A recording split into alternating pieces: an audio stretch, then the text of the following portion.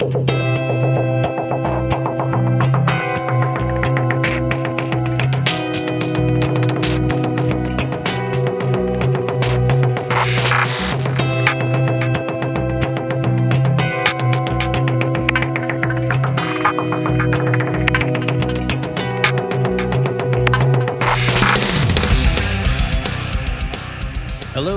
to the Six Figure Developer Podcast, the podcast where we talk about new and exciting technologies, professional development, clean code, career advancement, and more. I'm John Calloway. I'm Clayton Hunt. And I'm John Ash. With us today is Richard Lander. Rich is a principal program manager on the .NET Core team. He works on making .NET Core work great in memory-limited Docker containers, on ARM hardware like the Raspberry Pi, and enabling GPIO programming and IoT scenarios. Welcome, Rich. Thanks. Great to be on the show. Yeah, so before we sort of jump into the meat of things, would you give our listeners like a little introduction to yourself? Perhaps tell them how you got started in the industry? Sure. So I'm Canadian born and bred from Ontario, and went to school in, well, I guess my dad wasn't exactly a computer enthusiast, but he thought we should be. So he would bring home hardware for us to play with and use. And that's what was kind of my start, which I am incredibly thankful for, 2400 baud modem and all the rest of it.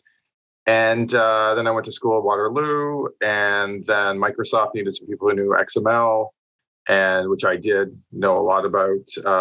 And in 2000, I got hired right out of school and moved to Seattle and started working for Microsoft, and I've been there ever since. So that's kind of my origin story. Wow. So yeah. So what do you do these days for Microsoft? Yeah. So I work on the .NET team. I've worked on, like I said, I joined Microsoft in 2000. I've been on the .NET team since 2003. So I've worked on every release since and including .NET Framework 2.0. I've been on the runtime team the whole time. And, there's just the reason, like I obviously could have moved somewhere else. I think I have skills that are, broadly applicable enough that I probably could have gotten hired somewhere else. But I've stayed there just because it's enabled me to go deep on something, but also wide. So like every release, we would target something new. Like, at one point we were doing Silverlight, another point we were doing Windows Phone. Those were super exciting projects at the time. And then now we're kind of more focused on the cloud. But I get to do things as quite different as the cloud, like Docker containers and Raspberry Pi and GPIO APIs. So I never get bored. But at the same time, I know that I'm like impacting like a broad set of folks. I don't know if it's a good line of thought of mentioning Windows Cloud after mentioning Silverlight and Windows Phone, because those others have some pretty bad track record. Yeah. Well, it's not called Windows Cloud, but I realized that was part. I always realized it's part of the joke. I think Azure's proven that it's like Microsoft V3 is the one you have to wait for. So yeah. And it continues to be an exciting time for .NET and .NET developers, right? I mean, .NET Core was new in the last few years, the last handful of years. .NET 5 released in November of last year, and we've already migrated some production-level applications to .NET 5, and looking forward to .NET 6. I know that you've been releasing, it looks like monthly blog posts with preview releases. Yep. So, if you look at our blog, you'll see I'm one of the main bloggers there, and we try and publish a preview every month. We don't really have like a Scrum type model where like we have super well defined sprints, but we basically just say we ship every month, and that's a good enough kind of model of like relatively short period bursts of effort.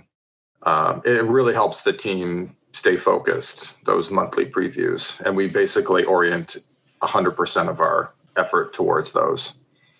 So if .NET 5 was to be the start of the reunification of one.NET, what do we have to look forward to in .NET 6? Is it all continued down that path? Are there new features that we should be aware of, that we should be looking forward to?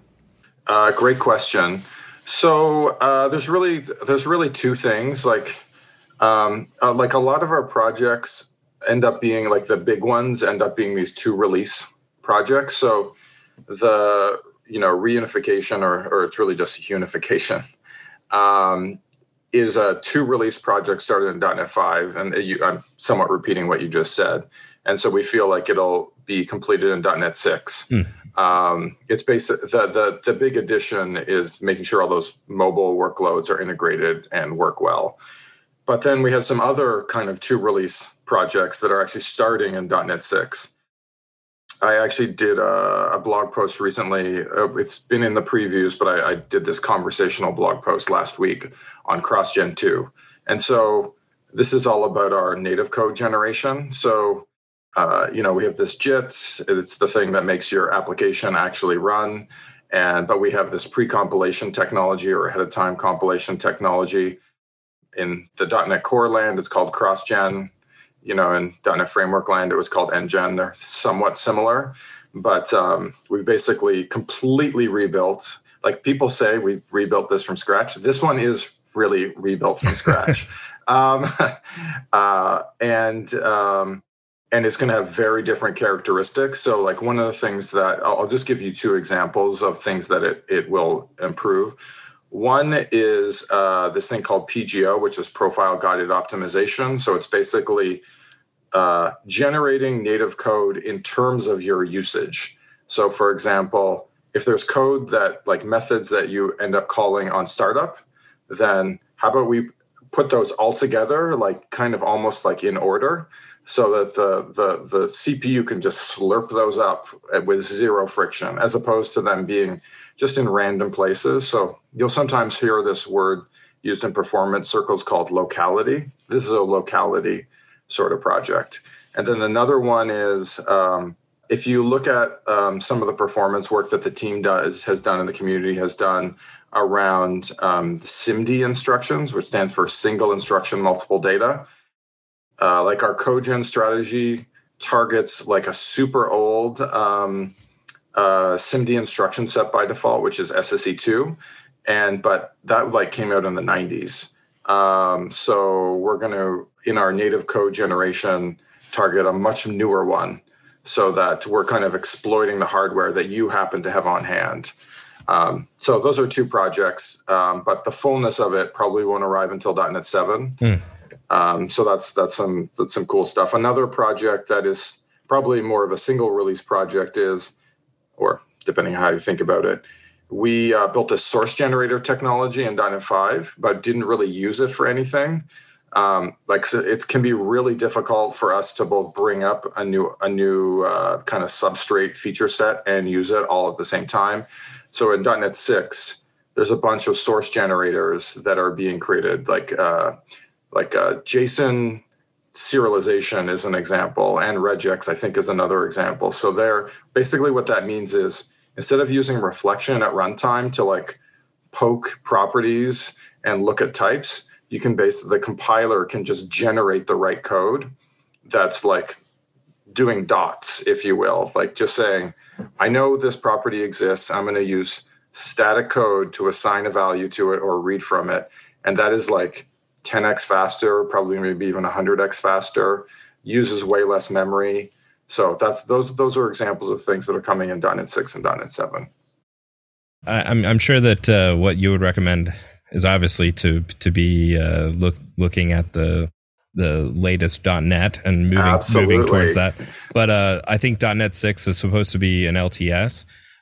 Sort of realistically, what are some of the trade-offs, I guess? You're some of the things you're mentioning there are not available even maybe towards .NET 7. Or what do you think will be given up if we are sticking with those LTS releases? Well, you're just giving up a year or two. Okay. Like, so I guess I would say don't sweat it. the way we kind of talk to people is, if you've got, this application that you kind of want to put a bunch of effort into, but then leave for a while after that, then that's probably something that's best on the LTS train. If you've got an application that, you have a dev team working on pretty much day in and day out all the time, then I'm not too sure what LTS is buying you. Mm-hmm. Because, we try and make it so that switching from, .NET 5 to .NET 6 or .NET 6 to .NET 7 is straightforward. Mm-hmm. So if you're in active development, you should just stay right alongside us. And then you also have a much more of an opportunity to give us feedback and influence the direction. Whereas, if you're on .NET 6, skip .NET 7, and then we're working on .NET 8, you're a little bit detached from the kind of core issues of the day. It's not to say that your feedback isn't useful. It's totally useful, but I mean, mine probably is not, but yeah. But I appreciate it. Yeah, but clearly, if someone is like giving us feedback, and they're completely oriented on what the last release was, and they're completely on the narrative. They've read the last chapter. It's just so much easier to have a conversation with them because we're just talking exactly the same language. So I know we're going to be focused on .NET 6, but should I be targeting one of the, if I have a new application that I'm working on, should I be starting with .NET 3 or go .NET 5 and just expect to move to 6, or should I be looking at a preview of 6 right now? We're going to ship in November, which I think you guys know. If you're going to ship after November, in January or February, I would just start with .NET 6. Okay. I have super high confidence in it. And, I also have confidence in our dates. Like I'm effectively part of our leadership team, and we want to make those November dates very badly. There's a lot of emphasis on those. It's as simple as that. We take it extremely seriously. And I was going to make one other point. Oh, yes, which is back to having high confidence about .NET 6. So we've started doing this certainly with .NET 5 and maybe with .NET Core 3.1. I can't remember. But we have this, .NET.Microsoft.com website, and it runs on the product. It's a big surprise. And so we both, definitely for .NET 5 and .NET 6, we moved the website to Preview 1.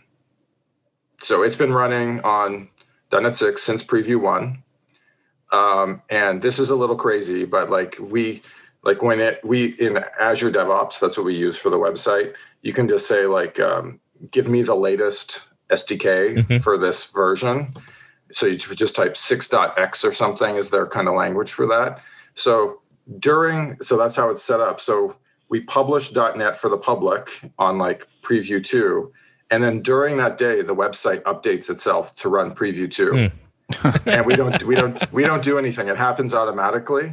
And so we have high confidence of that working. And so we did that all throughout .NET 5, and it never failed once. And we'll do that throughout .NET 6. So that's how confident we are in the product. And we're going to do it for .NET 7 too. At least for personal projects, I've been staying pretty close to at least released code. Maybe not the preview releases, but the cutting edge so far as what is generally available. And really appreciate the thoughtfulness that it appears the .NET team is putting together in migration paths and with limiting breaking changes. I also have noticed that the communication with previews and preview releases is that these are the working bits. This is the path forward. We are going to try to hit the dates with everything that we need, but there might be sacrifices. We might need to delay features. And I actually appreciate that and thoroughly enjoy the communication to that, so that we understand what is coming, what is in jeopardy of not being released, of not making those deadlines, and feeling a little bit more confidence in knowing that what is released has been thoroughly vetted and is production ready. Yep. I mean, developers are smart, and they can totally see through made up stuff. If you read my writing on the blog, I think you can pretty quickly tell that I'm being sincere and telling you like it is. And I'm also not afraid to share something that's negative. I'd definitely rather tell you something negative so that you know and can make your own decisions. Yeah, so one of the things I'm really interested in is what you're doing with Linux .NET images. Could you go into a little bit of that? Sure. So just backing up a tiny bit. So we ship container images for .NET. We actually do that for .NET Framework as well. My team is also responsible for that. And, turns out containers as a kind of deployment and execution modality it's very popular. So when we talk to customers, on the phone or whatever, and they have like a cloud-based, server-based workload, almost all of them are using containers or have a near-term plan to use containers, and they tell us that they're using the container images that my team publishes. And so we do that for Windows and for Linux. We've been doing that since actually .NET Core 1.0. It's been super fun. I've learned a lot. We've made a ton of changes across the years. I've gotten into CVE management, which is definitely not something I woke up one morning thinking that I should get into that topic. But basically, our users just tell us what their challenges are, and then we have to kind of learn about that. It's actually one of the things that's both hard and awesome about the job is we have these customers that come to us, some of which are from, super name brand companies, and they ask questions and they expect that we always have answers on almost all things. So one of the things is when a topic like containers comes up, not only do I have to think about how we should best build a product around that, but also what are the questions that customers are going to end up asking me. So that one of the things, everyone has these weird personality traits. One of them with me is I absolutely hate being flat-footed, to a great extent. So that's why I put a lot of emphasis on thinking about what I might be asked so that I can seem credible, because being less than credible is something I try to avoid. But yeah, our container images are getting a ton of use. We get over 10 million pulls a month of those across the globe. It's amazing that there are still those in the industry that don't realize that .NET and C# are cross-platform. They don't realize that there are things such as Docker containers and Docker images running these things. They don't realize that we can run on all of the platforms. Has it been a struggle to get that communication out there? Has it been a struggle to get the runtimes on the different environments?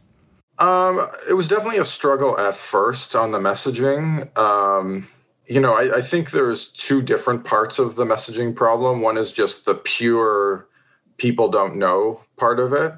But then the other one is more the credibility being taken seriously part. When we started, it was definitely the idea, well, if you're going to run a web server on Linux, it should be Node or something like that. When we very first started, Go wasn't quite as popular as it is now, but when we started, it was definitely Node. I don't feel that same feeling anymore, in part because of these upstart technologies, and I don't use that term negatively, just meaning they're new. Rust and Go have kind of broken the perception that Java and Node are the Linux favored technologies, and maybe even PHP to some degree. So I feel like that kind of just broke open the whole thing, which is probably an advantage to our side. And in fact, .NET's characteristics are much more similar to Go's than they are to Node. All of these things, they're always a spectrum, sometimes a multi-dimensional spectrum, but it's like, if you want these characteristics, then these are kind of more the dev technologies for you. If you want these characteristics, then these are probably more what you're looking for. So that's one aspect. In terms of difficulty, in terms of just getting a functional product up and running, that was not tremendously difficult. And for a couple of reasons. One is we have a tremendously talented team. But the other is we have had cross-plat implementations of .NET for a very long time. So, back to our two favorite examples from before, Windows Phone and Silverlight, on all of that code was to greater degree still in our code base. Yeah.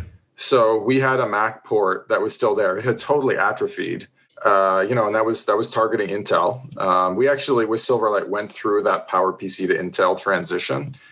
Now we get to go through another one with them. And also, way back in the pre-dawn of time, there was this Rotor project, if you may have heard of that. And so there was a FreeBSD implementation of .NET before .NET Framework 1.0.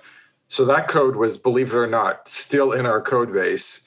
So that's kind of what was started with. And we also still had some of the talent or a fair bit of the talent from certainly the Silverlight project, but there's one person in particular that I'm thinking of that was on that Rotor project as well.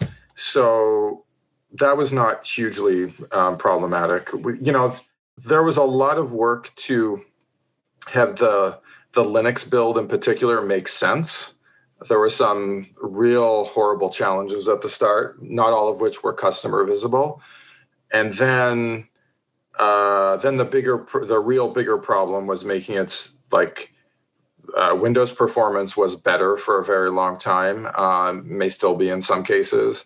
And then also making sure that Linux was just as diagnosable. .NET on Linux was just diagnosable as Windows because, we had built up 20 years of tech of integration with Visual Studio. We don't have any of that on Linux. And so that gets all the way down to symbol formats. We did a project with LTT-NG with tracing formats. That's like a performance profiling tool. So there's been a ton of investments in those kinds of places. But I feel pretty good about it. I will say just on the Apple Silicon thing, we've been working super closely with Apple on that. The engineers that we've been working with on that project have been tremendous. I actually can't say enough good things about them. Their basic attitude has been, it's okay, we've got that problem solved. Now tell me the next one. They're just completely, let's get this thing working, make it work for customers. And it's been amazing. But Microsoft and Apple are like dogs and cats. I don't understand. Yeah. I'm sure there would be other teams. I'm sure there's some places where you could find some friction, but with this particular engagement, Apple working with us on dev technologies, they've been really good. One of my favorite technologies to come out in the last few years has been Blazor. And there's supposed to be a lot of exciting stuff coming in Blazor in .NET 6 that was held off in .NET 5 because they couldn't get around to it, or it wasn't done. Could you walk us through some of that stuff and maybe even what might be coming up in 7 if you know about it? Yeah, so I am not the Blazor authority by any stretch. So this is going to be like a 60-second thing. So I guess the two things that come to mind in Blazor, we did the WASM thing, WebAssembly in .NET 5. That was all based on an interpreter, which, it made sense. So it's an IL it's just an IL interpreter is what it is. In this release, we're going to have an opt-in WASM compiler. So it basically means as part of your build system, you can compile your IL code to WASM, which means by definition means that there's no need for an interpreter. That one is, I believe, oriented on just compiling all the code. So kind of in the fullness of time, you could imagine just compiling like, a third or a quarter of your app to WASM, where like you need the highest performance because native code is always bigger. Just kind of an interesting trade-off on the web. Same trade-off we have actually in Docker containers to a slightly lesser degree. So you could imagine more mix and match. I don't believe we're shipping that this time. So that's one piece in Blazor. The second piece is related to Blazor Desktop. So this idea that you can take web technologies. It's a bit like an Electron app. So you take web technologies, you have them run in a native application container, and then you have some kind of browser and web server serving up your app. So that's basically what Blazor Desktop is. Blazor is awesome. We all use it. There's definitely have been some legitimate criticisms about it. And so part of that project is delivering a product that doesn't have those kind of critical aspects to them. So that was intended to be as politically correct as I could be to not upset anyone in Electron. So you said it's like Electron, but it's a .NET version doing the same kind of thing though, right? Yeah, I can explain what the difference is. So Electron, and obviously people can correct me if I get some of this wrong, but this is my understanding, is Electron is kind of three main parts. It's a native app container, because you always need that if you want a desktop app. So it's native to the operating system and the chip. And it's a copy of V8. So it's it's not the same browser as is the, your operating system browser. And so the reason people like that is they basically test against the V8. Here I'm talking about the Chrome engine. Mm-hmm. You test against the thing you ship. And that is super attractive. And then the last part is you have Node.js as the thing generating web pages, which are the thing you're then viewing in through Chrome, through V8. So that's really cool tech, but it means that the app is going to be bigger because you have to have a copy of V8 with it. And in addition, browsers are, one of the most common things to get patched for security issues. So I believe Blazor's going the other way, which is to use the native web browser. So that does put more burden on the developer because then they have to test in more places. But it also means that they can rely on the operating system updating its browser, or Chrome is obviously not in the mainline operating systems, or just Chrome updating itself. So that's a different trade-off. Some people will be super happy about that. If I was an IT administrator, I would think that was awesome. If I was a web developer, I might be not quite as keen on that. So that's one example. What can you tell us about .NET MAUI that's going to be coming with .NET 6? Yeah, I'm also not working on that project, but I think, if we zoom out all the way to what the value proposition is there, it's that right now, Xamarin is, fundamentally a different fork of .NET. And so everything works a little bit differently. And so if you're, I guess, a Xamarin only user, that probably doesn't matter much. But if you do like Xamarin plus ASP.NET websites, then I'm sure you can see the seams on a regular basis. And if you ever wanted to expose a web server in a Xamarin app, that's going to be super difficult. I've tried it. Super difficult. So what this means is that, all the mobile workloads will be just 100% integrated, and all the experiences will be the same. And you'll just be able to mix and match components as you would like. So it will be easy to expose a web server in a mobile app should you want to.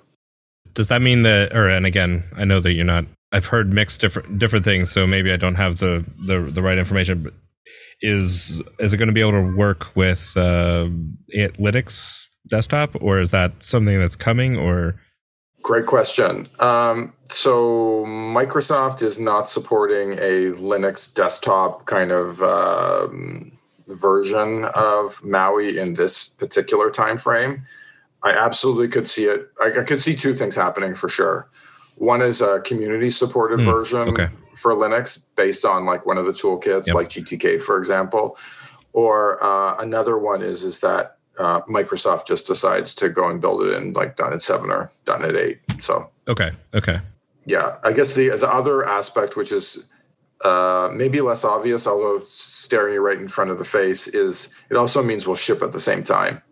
So like we didn't have shared ship schedules. So it means that, you know, if there's some new whiz-bang API that's in the product, like ASP.NET and Maui get it on the same day. You know, if there's a new tools capability, then ASP.NET and Maui get it on the same day. Same with WPF for Windows. So I think it really starts to set, like there definitely has been a meme of sorts that Microsoft was maybe less invested in these mobile platforms. And then when you like fully integrate it, everything gets delivered in the same way on the same day. It just has a different feeling to it, which I think people will appreciate. Yeah, and I got to imagine there's a certain amount of coordination that has to happen to get all of those bits to ship at the same time, especially when they were completely separate systems and completely separate paradigms even. Yeah, it's like kind of like you have no idea.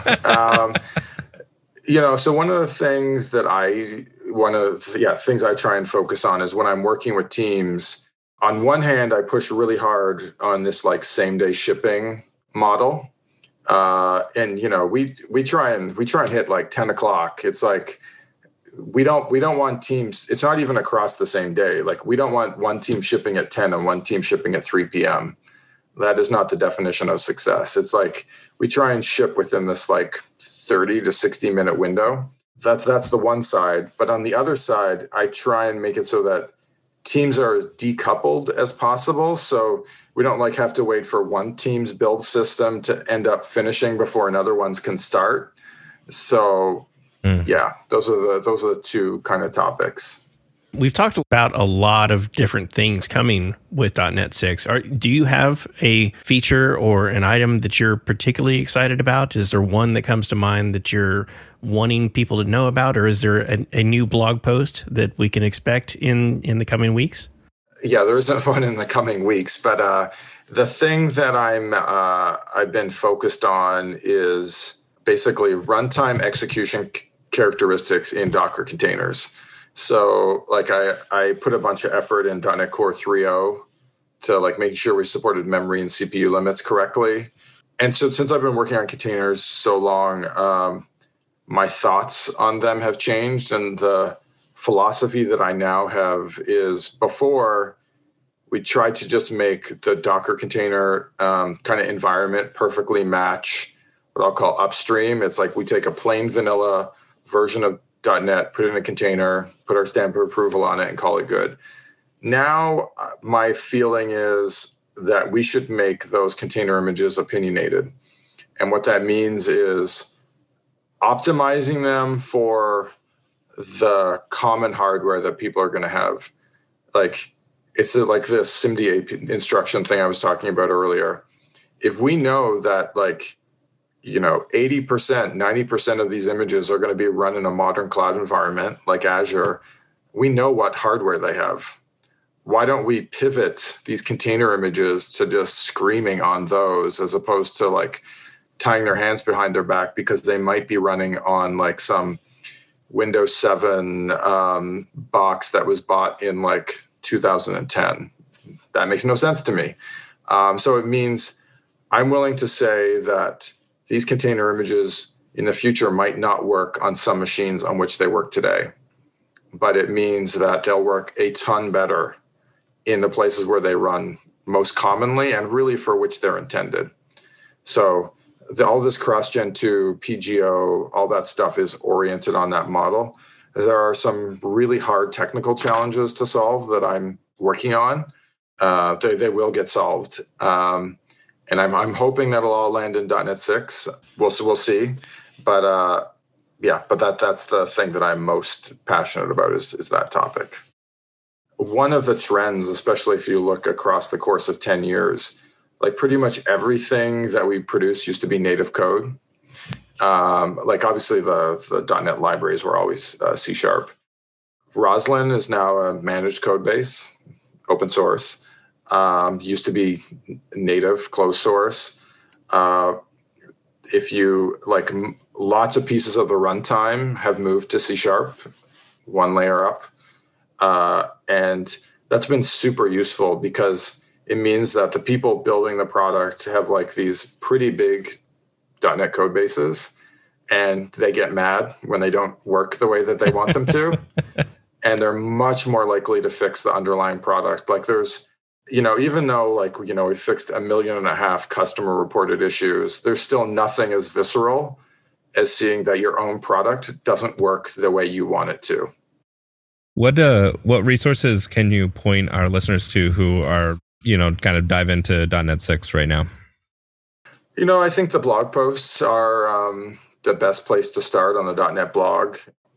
There's 3 previews up there now, and there'll be more soon enough. Preview 4 will be tied with the Build Conference. And start there and see if there's something that you like. ASP.NET blog, EF blog. We're trying to do a good job of telling people what's new and exciting. What has been helpful in your career that you might share with those just getting started or those maybe looking to level up their own careers? I've been thinking about this a bit lately. I think there's like one split that is really important to be aware of. So we all get hard problems that we need to solve and that are troubling us. And so I think in one case of hard problems, it is a complete waste of time for you to spin your wheels on this for more than, let's say, an hour, 2 hours, half a day. It just, you're just going to keep on spinning your wheels. And so that's when you should ask for help and say, like, I did due diligence. It's useful to say, these are the things I did that I thought made sense. Either send me back with, some other things, or I really need to like do pair programming or something to get to this, but it's just not going to be useful and I'm not going to make my schedule. That's one set of things. Another set of things is realizing that this is your problem to solve and you need to dig in and you need to figure out, like, think a little bit beyond your normal strategies, which could involve asking people for help too, but it's not like help as in give me the answer. It's like, this is my responsibility and the team is counting on me to deliver this. And frankly, there isn't like a domain expert here is going to magically give this to me. So I need to figure this out. And so I think pivoting between those two things and being pretty, I guess, hard ass on which one it is super important. Excellent advice. Where can our listeners go to follow you and sort of keep up with all the .NET runtime that you're working on? Yeah, so I'm on Twitter, runfaster2000 as the number. That's the best place. I'm on GitHub too as just Rich Lander. I'm definitely not one of the most either popular or like I don't tweet as much as some other people on the team, but yeah, I tweet some.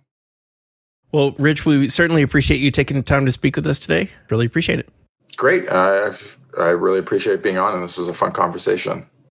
That was Rich Lander. Rich is a principal program manager on the .NET Core team. He works on making .NET Core work great in memory-limited Docker containers, on ARM hardware like the Raspberry Pi, and enabling GPIO programming and IoT scenarios. If you like this episode, please like, rate, and review on iTunes. Find show notes, blog posts, and more at sixfiguredev.com. Catch us live each week on Twitch, and be sure to follow us on Twitter at sixfiguredev. This has been another episode of the Six Figure Developer Podcast, helping others reach their potential. I am John Calloway. I'm Clayton Hunt.